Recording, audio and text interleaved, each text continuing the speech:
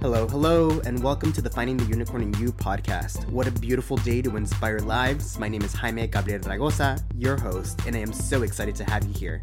Let's get ready to meet some fantastic unicorns and learn how to unleash the inner unicorn in you. Let's get started. Hello, everyone. Welcome to another episode of Finding the Unicorn in You. Today, I have a very special guest who is a licensed marriage and relationship therapist, speaker, and author of Many Voices, One Truth, and is the owner and founder of Healing the Mind and Spirit in Southern California, where she leads a team of therapists. She is also a therapist at the College of the Canyons in Santa Clarita Valley, where she counsels college students on a variety of mental health issues and concerns. So without further ado, here's Tracy Terrace. Hi, thank you, Jamie, for having me. I'm glad to be here. Of course, and thank you for coming on. So there's several topics that I want to tackle with you. But first of all, let's talk about this book that you just published. So tell us a little bit about it and what led to it. Well, the book is about belief and choosing who you will believe.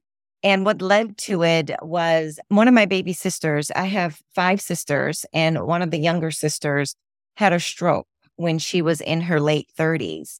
I went out to help her along with 2 of my other sisters. We flew out from here in California to Texas to help her. And because I'm a marriage and family therapist, I do a lot of work sometimes with what we call case managers. And case managers are people that will help people with social services and things like that.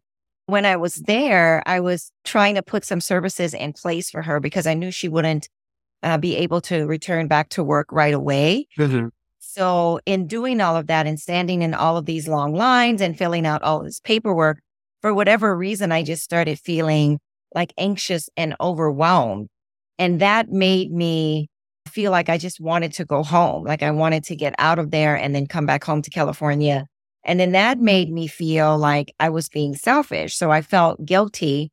And I spoke with a girlfriend about it. And she was saying that what you're feeling has nothing to do with what's going on there. It has to do with what you believe about yourself. And in talking with her, we uncovered that what was coming up for me was when I was younger, my mom, I was about 6 or something like that. My mom told me that I would die young. She traced a line on my palm and told me that I would die young and that she would be devastated. So I spent like much of my childhood and much of my early adulthood fearing that I was going to die young. But at some point I went and dealt with that. I went to therapy, realized that was my mom's issue. I'm not going anywhere or whatever. But deep down, even though I dealt with it deep down, I felt that it was still true. There was a little nugget of it. And that's the thing about healing is we heal in layers. Like for some things, like you'll go and you heal and it's over and done with. But there's sometimes you'll heal something, whether it's a relationship, and then something happens to bring it up deeper. So it caused me to ask myself, well, what do I really believe? And in my therapy practice, I work with a lot of people using a tool called cognitive behavioral therapy, CBT. And CBT looks at how you're thinking, what you're thinking about, that's your cognitions.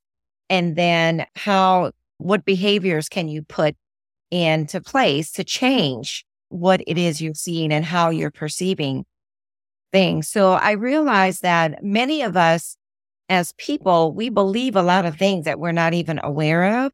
So this book it's called Many Voices, One Truth, and it's talking about the different voices at play in your head that compete for your attention. So I talk about the different voices and give differentiation. Like I teach the reader how to tell the difference between the voices and then tune in to truth. It's not about positive thinking or positive psychology. It's what is true. Like the truth for me was, I'm going to die whenever I die. Like my mom didn't get to choose and get to say, well, you're going to die young and I'm going to be devastated. It wasn't the truth that this big thing was going to happen. The book, it uses a lot of CBT techniques and prayer techniques that I use in my practice to help people overcome negative thinking and overcome lies that they've been believing about themselves that's keeping them away from the life that they want to live or feel like they can live. I'm really glad that you wrote something on this because I think nowadays people are starting to hear more of these automatic negative thoughts that we get. And some of these voices are not necessarily ours, but people that have told us over the years, like different things about us, whether it be with our appearance or our lifestyle, the way that we have to do these things. And we start internalizing these things and really criticizing ourselves and living by the life that they wanted us to live, but not necessarily our true self, our true identity. And there has to be healing that has to go through that. You're the only one that can live your life. Mm-hmm. Parents can't live your life. Whatever your parents believe you ought to be doing and should be doing and whatever, that it's not their life to live. Like they had a hand in bringing you into the world, but you deserve to be here as much as they do. And you deserve to carve your own path in life. But you're right. A lot of those voices are old negative tapes and old things that were said to you throughout your life. And somehow they've become the truth. Like when I talk about in the book how there is a process called limbic imprinting. And limbic imprinting is from when you're very small to about pre-adolescence, you take in information indiscriminately. You don't judge it. You don't judge whether it's true or not. If it's told to you, it is true. You take it in as your truth, whether it's positive or negative.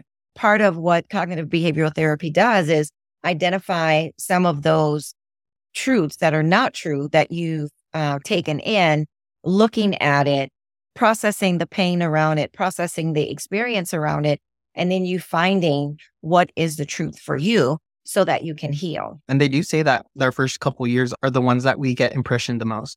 And that's what we are subconsciously ingrained how our life is going to go. And sometimes I think we don't even realize that we're doing these things because these voices are so automatic that we don't even realize that it's happening. We will subconsciously have actions just because of force of habit to do these things. And like for me, I was told at a very young age, like I was always a plumpy boy. I grew out of it. I'm not as big as I used to be, but since I was 4 years old, they told me, you're fat. My nickname was Big Boy, like that all throughout my whole life. And they told me that you're fat, you overeat, and you're always going to be this size. And that was ingrained in me. And then one of my aunts even told me to the point of, you're probably not going to end up in a very successful relationship because of how big you are. And you're not going to live long. So that was always ingrained in my head. And even in high school, when I lost a tremendous amount of weight and I was as thin as I was, I still thought I was so fat because of the way that people told me.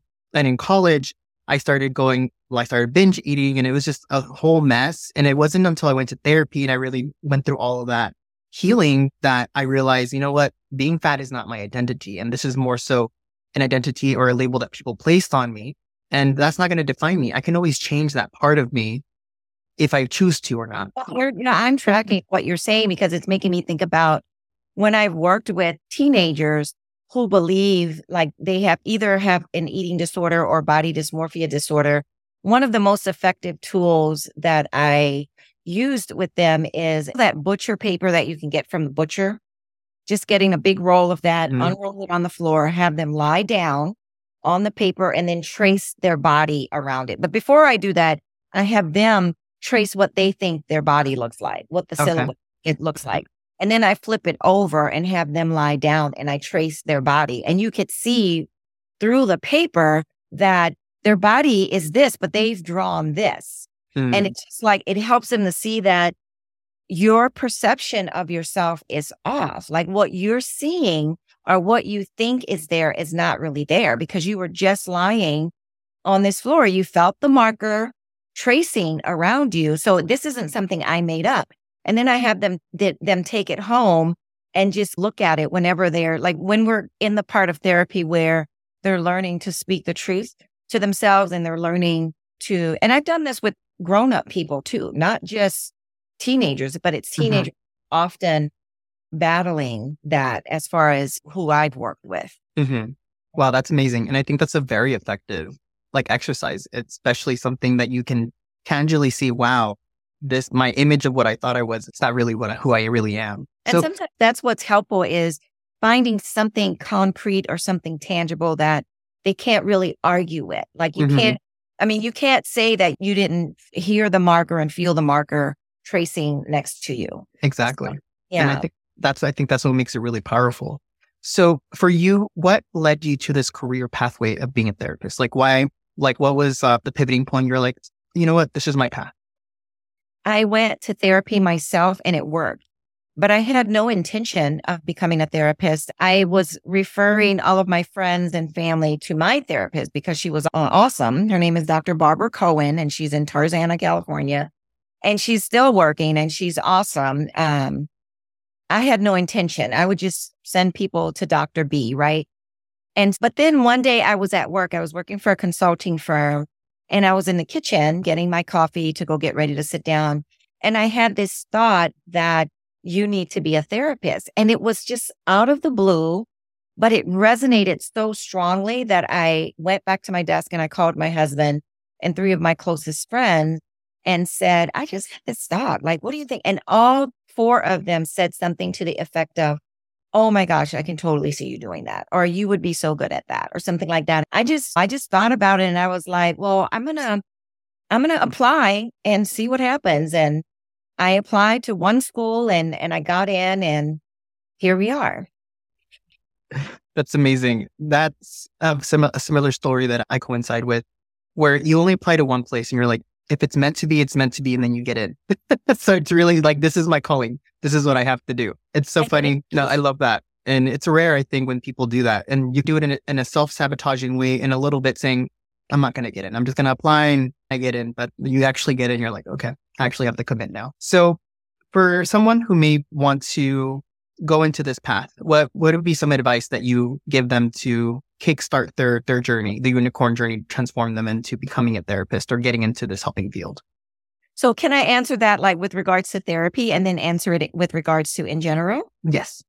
Okay. So with regards to being a therapist, I would say, like, number one, it is a calling. Like, one of the questions that I get from people all the time is, how do you manage hearing all these stories all day and then going home and not taking it with you?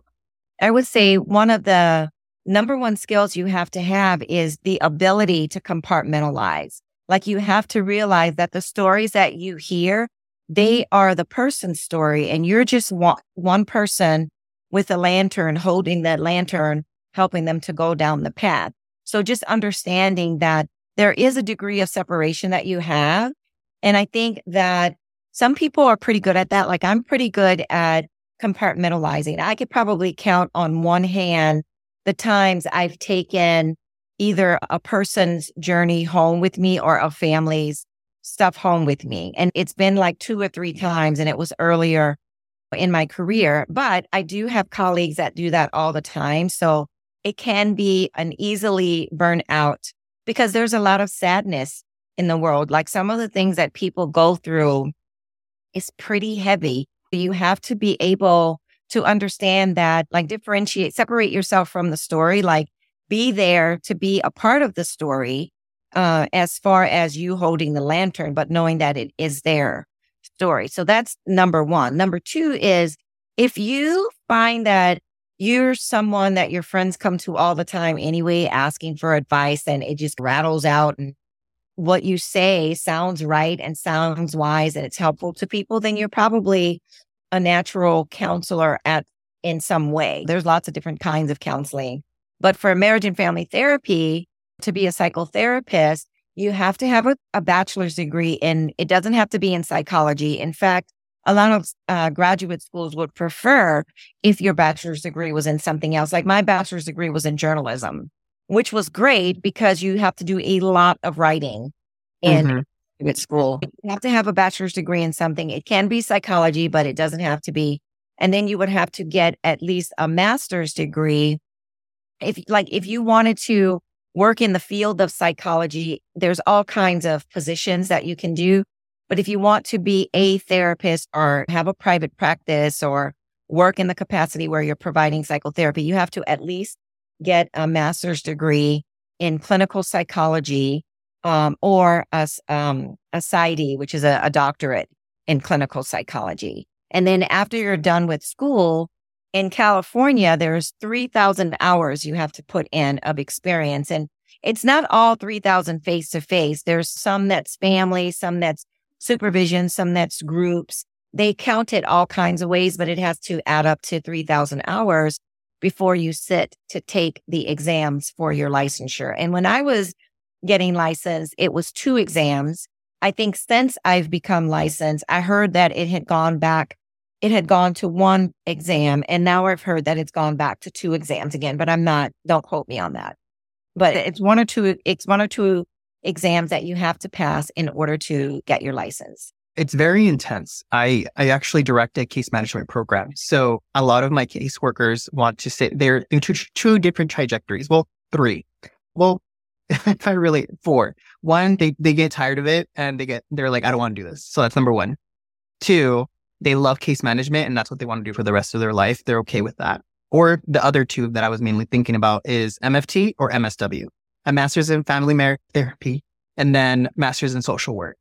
And you both can do counseling, but they're significantly different. So as a marriage family therapist, how would you say that differentiates versus like an MSW? So an MSW, if it's LCSW, which is a licensed clinical social worker, that is the exact same thing as a therapist and can provide therapy, can open up a private practice on their own or work in a facility providing private practice. But the MSWs, the LCSWs, the licensed clinical social workers, a lot of times they have training in case management and connecting people to the community, whereas the MFTs don't really have that. What I heard about my school is that a few years after I graduated, they started adding that component. So the program became even more rigorous because most of the jobs if you go into private practice, then you don't have to provide case management. It's a good idea to have a stack of resources that you can provide to people, but you can refer people out for case management. But most of the jobs, at least in California, will require some case management, some connection to the community. So now when people are getting their MFT degree, there's a fair amount of that, whereas that wasn't the case for us. But the difference between an MSW and an MFT, like I said, the LCSW is the same as a therapist, but the MSW is working in social services, usually with DCFS or Adult Protective Services or the mental health division, State Department, things like that, or working in mental health facilities where they are either aiding a therapist with a case meaning like a family or a client or something like that, and providing community and connection services on top of the therapist providing therapy. I've seen that bridge closing and closing. They are intermixing a lot more. And before it was you get your licensure in therapy and you just do therapy and then you just refer out to a case manager. But I have seen more and more therapists do case management in there because the more you think about it, we are such a complex creature. We're human beings are so complex, multi-layered. There's not just one problem or one aspect of us that sometimes needs healing. There's different components, especially what we went through and how we grew up. So sometimes you need a lot of different helps. And that's why they say sometimes it does take a whole village of different resources to really help only one specific individual. Yeah.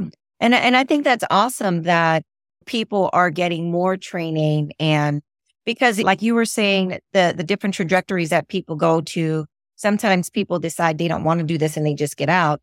But I think sometimes people also look at the MFT track and the LCSW track and decide, well, I do want to help in this field, but I don't really want to do psychotherapy. Mm-hmm. Now they're being provided the tools to go either way.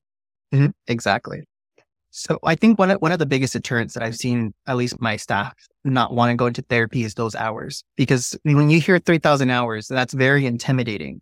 So how was that process for you getting those hours? And was it hard getting placements, or like how was the process? Well, for me, I needed to eat anyway. So I just got a full-time job where I could get the hours. Because there's places that you go and you do all these hours and they're not paying you. But in the state of California, there's lots of places that will pay you. Looking for a job in a community mental health center, a hospital psych ward, in different schools. There's so many places where it's your 9 to 5, but you're also earning those hours. Like you won't count all 40 of those hours of that week, but you do count a big chunk of them. Like you count all face-to-face therapy. You count all the groups that you do. You count all of your supervision. You count training. like when you go to trainings to learn a different skill or tool or anything. So I would say, unless you're rich and you don't really need the money, I would say try to find a place whereby it could also be your 9 to 5, or if it's a part-time job, it could also be your part-time job, because then you're combining the two. And I think it took me 3 years. Like I graduated in July 2007, and I was turning my hours in, I think, in December 2000. Okay. Around that time, October, November, December 2000. And then I got the go-ahead to sit for licensure in June 2011. And I sat, and then I took the second exam towards the end of 2011. And then I was done. So it did take a while. But again, like I said, I think it's if you can find a job where you're earning your hours and earning the food on your table, then that's probably better, because you have to work anyway. Yeah. And some of these agencies actually give you a pay bump once you actually get your licensure after you pass your test. I received one. I received the pay bump and a promotion once I got my license. Yeah. So it's not impossible. It just takes time and dedication. Yeah. You just have to put your nose to the grind. I've heard of people finishing in 2 years. That sounds almost impossible, but I guess it depends on your youth. Like when I did this, I was older. Like I was married. I had 2 kids. I had a whole lot of other things going on. But some of my cohort, they weren't. They were single men and women and whatnot. And they could put their nose to the grind a little harder than what I was able to. Yeah. It just depends on what you got going on, and to do it at your own pace. There's no rush. And you're eventually going to get there, and you're going to have the rest of your life to practice and help people. So just take your time and do it. Right. Exactly. Yeah. So if you had the opportunity to go back and tell your younger self one piece of advice that would help you excel a little bit quicker in your journey, what would you tell yourself? I think I would tell myself to go ahead for the doctorate. Like one of my references, when she was writing the reference for me, she goes, "Why are you stopping at the master's? You should get the doctorate. You've got the great." And I was like, well, all I want to do is sit down and talk with people and help them. I don't need to get the doctorate. But the doctorate gives you a little bit more authority. And unless you go into private practice, like when you have a doctorate and you work for some of these agencies, they do pay more. And I always knew that I wanted to be a writer, but I think that I wasn't really thinking of my writing when I did it. Like Dr. Tracy Terrace on the cover of my book would carry a lot more weight than Tracy Terrace in the LMFT, right? So I think I would tell my younger self to go ahead and just do the whole thing, because it's more knowledge. You have more tools to help people, and it gives you like a few more directions that you can go into. Like if you wanted to be director of some mental health facility or something like that, or a professor at a college and things like that. There's just more options. I love that piece of advice, and I'm constantly ingraining that into everybody that I meet. And people tell me I'm a really bad influence in trying people to rope them back into school. So personally, I'm actually finishing up my doctorate program right now, and my PsyD program. It's been a headache, but I started in the middle of the pandemic. So when everything was chaotic, I was like, this is the right time for me to start. Well, go back, just go to school. It's never too late. Doesn't matter. One of my classmates right now in my cohort, she is 76, I believe, and she's getting her doctorate degree. She's like, it's never too late, and I want to have it on my wall before I die. Then I said, do it. So it's never too late. Go for it and just give it a shot. Yeah, go more power to her. It's like, if you continue to learn, your brain continues to develop. It doesn't atrophy, and you won't start having as many memory problems. But life is for the living, and we're always going to either be growing or just shutting down. That's awesome that she's 76 and getting her PsyD. Yeah, definitely. I always told her, I was like, I don't know how you do it because I'm stressing out and you seem so calm. Well, if I go back, it's going to be in something fun. Okay. Yeah. I think the highest you can get in writing is an MFA. So that's just another master's. But I don't know, like maybe history or just something that would be like a lot of fun to put that much time and energy into. It probably won't be psychology. Psychology is fun, but yeah, just challenge yourself. Do something that you'll find pleasurable and just go for it. And then you'll get your doctorate degree. So What would you say I know you shared a little bit about your story with the book and a little bit of your past, but what would you say would be the most challenging transition or obstacle that you faced in your life thus far? Hmm. There's been a number. I would say the most challenging was getting a divorce. I'm Okay. remarried now. I'm married, happily married to my husband Michael. But my first marriage, he was in the military, and we were just young. I was 18. I would not recommend anybody get married at 18. I would not recommend anybody get married without a prefrontal cortex because that doesn't come in until you're like 25 years old. Just very young. And he was in the military, and I ended up going to the Philippines, which was fun, but I was far away from my family and everyone that I loved. And it was just me and him. Like, we created a community out there. Like, I met some people and made friends and stuff like that. But I think that when that was over and it was time to transition out of, that's one of the hardest things that I've ever had to do. Got it. And I'm noticing that especially the new generation, they want fast. They want everything now. They're very impatient and want to be an adult so quickly. And I'm always telling the younger generation, take your time. Your 20s is a time for you to make mistakes, learn all these things, and really try to taste the palate of the world. So it's interesting that you said that your brain doesn't finish developing, your frontal cortex is until you said 25. Mm-hmm. So tell us a little bit about that. So the brain, like, we have a mammalian brain, which is the oldest part of the brain, where that's where your anger and your amygdala and all of that is. And it develops this way. The prefrontal cortex is the protruded part of the brain.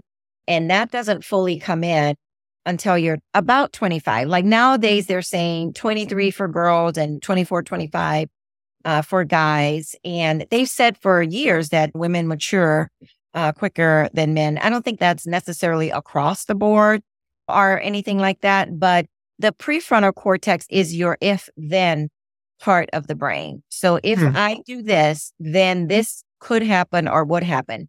But the interesting thing about that is, when I was working with teenagers a lot, every time I said, well, your prefrontal cortex hasn't developed yet, so it's not like you can make the best decision. You can't do the if-then. They would start doing if-then. Like, this proved to me. So then I started doing it on purpose. Like, I started doing that.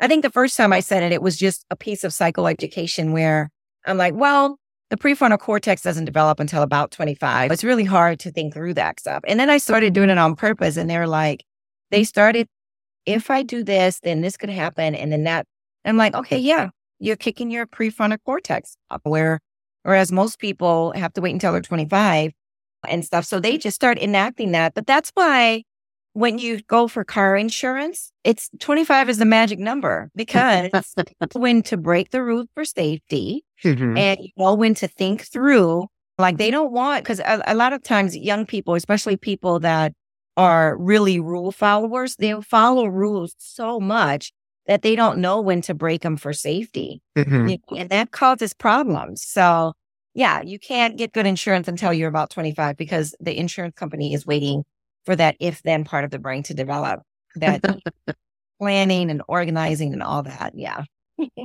It's interesting that you say that, because I think I started taking life a little bit more seriously at 26, 27.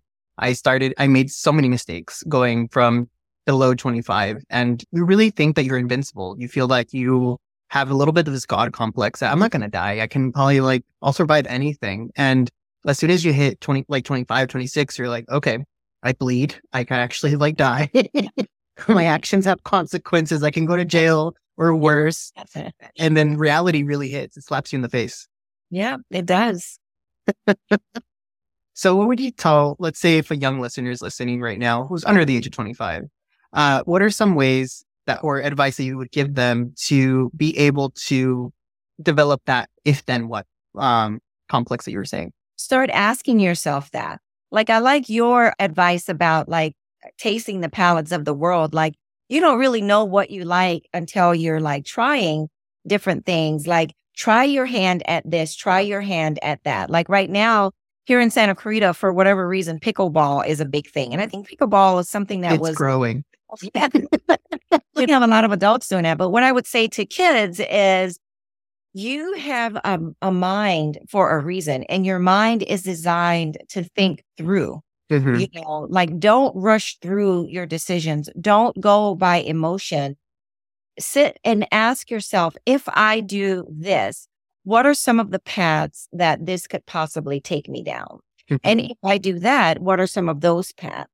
And it doesn't mean that you don't do it if it ends up being, not a great path, but it might mean that you tweak how you address certain things or how move into certain things. You're just asking yourself questions and yourself will answer. One of the things I tell my clients is most people already know the answers. They already know what to do.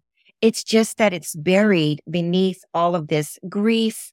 It's buried beneath depression and anxiety. It's buried beneath trauma and abuse and loss issues. My job is to go in and help you peel away some of those layers so that you can get to the answers. But a lot of times, if you ask yourself the journalism questions of who, what, when, where, why, and how, as you're thinking through something that you want to do, you'd be surprised. I do think that this isn't a scientifically proven, this is something that I noticed in working with teens.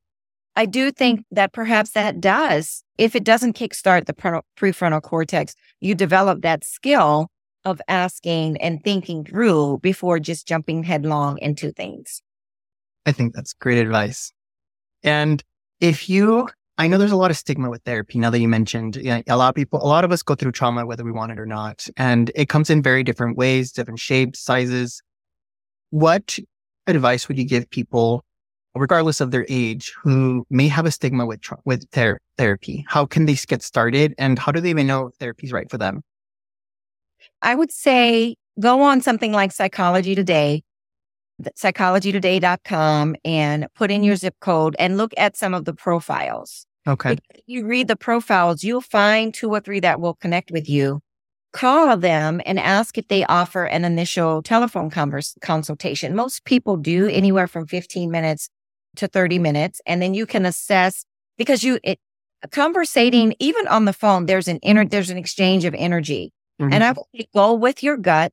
And if someone doesn't feel right for you, like if they seem like they're a know-it-all, if they seem impatient, whatever the case is, if you don't feel 100% comfortable with that person, keep looking. And then understand that therapy is a process. Don't be afraid, especially if you have trauma, because the thing about trauma is people are sometimes afraid to tell their story and afraid to talk about it because they're afraid of the feelings that they're going to have to deal with. But a good therapist at the end of session will help you to tie some of that up and hold it and put it aside until the next session. But the thing about telling your story is the more you tell it, the more you distance yourself from the pain of it. You want to get to the point where when you can talk about it and there is no negative charge around your heart when you're talking about it, you're able to understand that, okay, this is part of the tapestry of my life. This is part of my story. It doesn't define me. It's not who I am. It's a it might not even be a chapter. It might be a couple of pages of a chapter, but it's not the whole book. It doesn't get to define you as a person. So I would say take heart and take courage. There's a lot of different kinds of therapists out there. You might even want to Google schools of thought for therapy, because there's cognitive behavioral. That's one I use. Narrative therapy. There's object relations. Google and see what all of them are and see what resonates with you. There's also people who are holistic in nature. Like one of my colleagues, she's also an interfaith minister and a life coach and a therapist. Different, if you have different belief systems, there's therapists who are familiar with the Jewish tradition, who are familiar with Christian traditions, who are familiar with Islam and Buddhism. But do your homework and get 3 or 4 that you get on their calendar to have that initial phone call. And don't call anybody who doesn't resonate on paper. Get a paper with what they're offering. Then move to the second point where you make the phone call, have the conversation. And then the third where you schedule an appointment. And even if you schedule that first appointment, if you go and it doesn't sit well with you, don't go back. You don't owe any therapist a second. Like there's some therapists out there that will say you have to pay for 10 sessions upfront, but even if you pay for that, you can ask for that back. Like nobody should be asking that, but like people are doing business in all kinds of ways. Nowadays, I don't do that. Like mine is everything's online. You can come in if you want, or we can do telehealth. But at the end of the day, the system will charge for all of the sessions that's on the calendar. But for people that are like, well, you have to pay for 8 to 10 sessions up front, even if you don't like that first session, you can ask for your money back. Good to know. And I think that's one of the things that people are afraid of. I know I've had family members who come to me and it's like, I tried this therapy thing. It didn't work out for me. And I was like, how many providers did you try? Yeah. And they're like, well, just one. And I was like, no, they're not all the same. It's like every person is different. Therefore, every technique is different. So try it. You have to shop through. You're not, it's like doctors. If you're not getting the right treatment from that doctor, then advocate for yourself and ask for another doctor. You have to shop around and find the people in your life that are going to aid you the most and based on the way that you like to be aided. Exactly. Yeah. Do your homework first because it is a big deal to go in to pour your heart and your story out to someone that's a stranger. So make sure that stranger has a line of thinking that coincides with yours, like the resources they're offering. You like the way they sound on paper and you like the way that person talks about it over the phone, and then schedule and then go from there. Exactly. Time has flown by and I'm already at the last question. So in general, you've accomplished so many good things. You published your own book. You got your MFT. You have a practice. You've essentially are a unicorn in your industry. So for someone and it could be either in therapy or in general, how can someone kickstart their unicorn life to really achieve the dreams or the goals that they have? This is going to sound counterintuitive, but find a niche. Like don't throw out a net and try to be everything to everyone. Pick like some small populations that you want. Like for me, it's creative people. It's people who have lost their voice and need empowerment, and Christian people and Buddhist people. Like because a lot of times people that have faith, they're afraid to go to therapy because they're going to be told you need to read the Bible and pray and get over it. But a good therapist is not going to do that. A good therapist might tell you to meditate because meditation is good. Mindfulness is good. And you can do that in your faith system. A lot of people who have lost their voice, they feel like I can't tell my story because my story took this trajectory that someone else spun for me. So they're afraid. Like I'm the perfect therapist for someone who has lost their voice, for someone who needs empowerment because I learned how to empower myself. And I latched on to people who empowered me. Like I reached out for that. And then for creatives, we live in LA, like I live in LA, and there's a lot of creative people here. And the creative brain is different than most brains.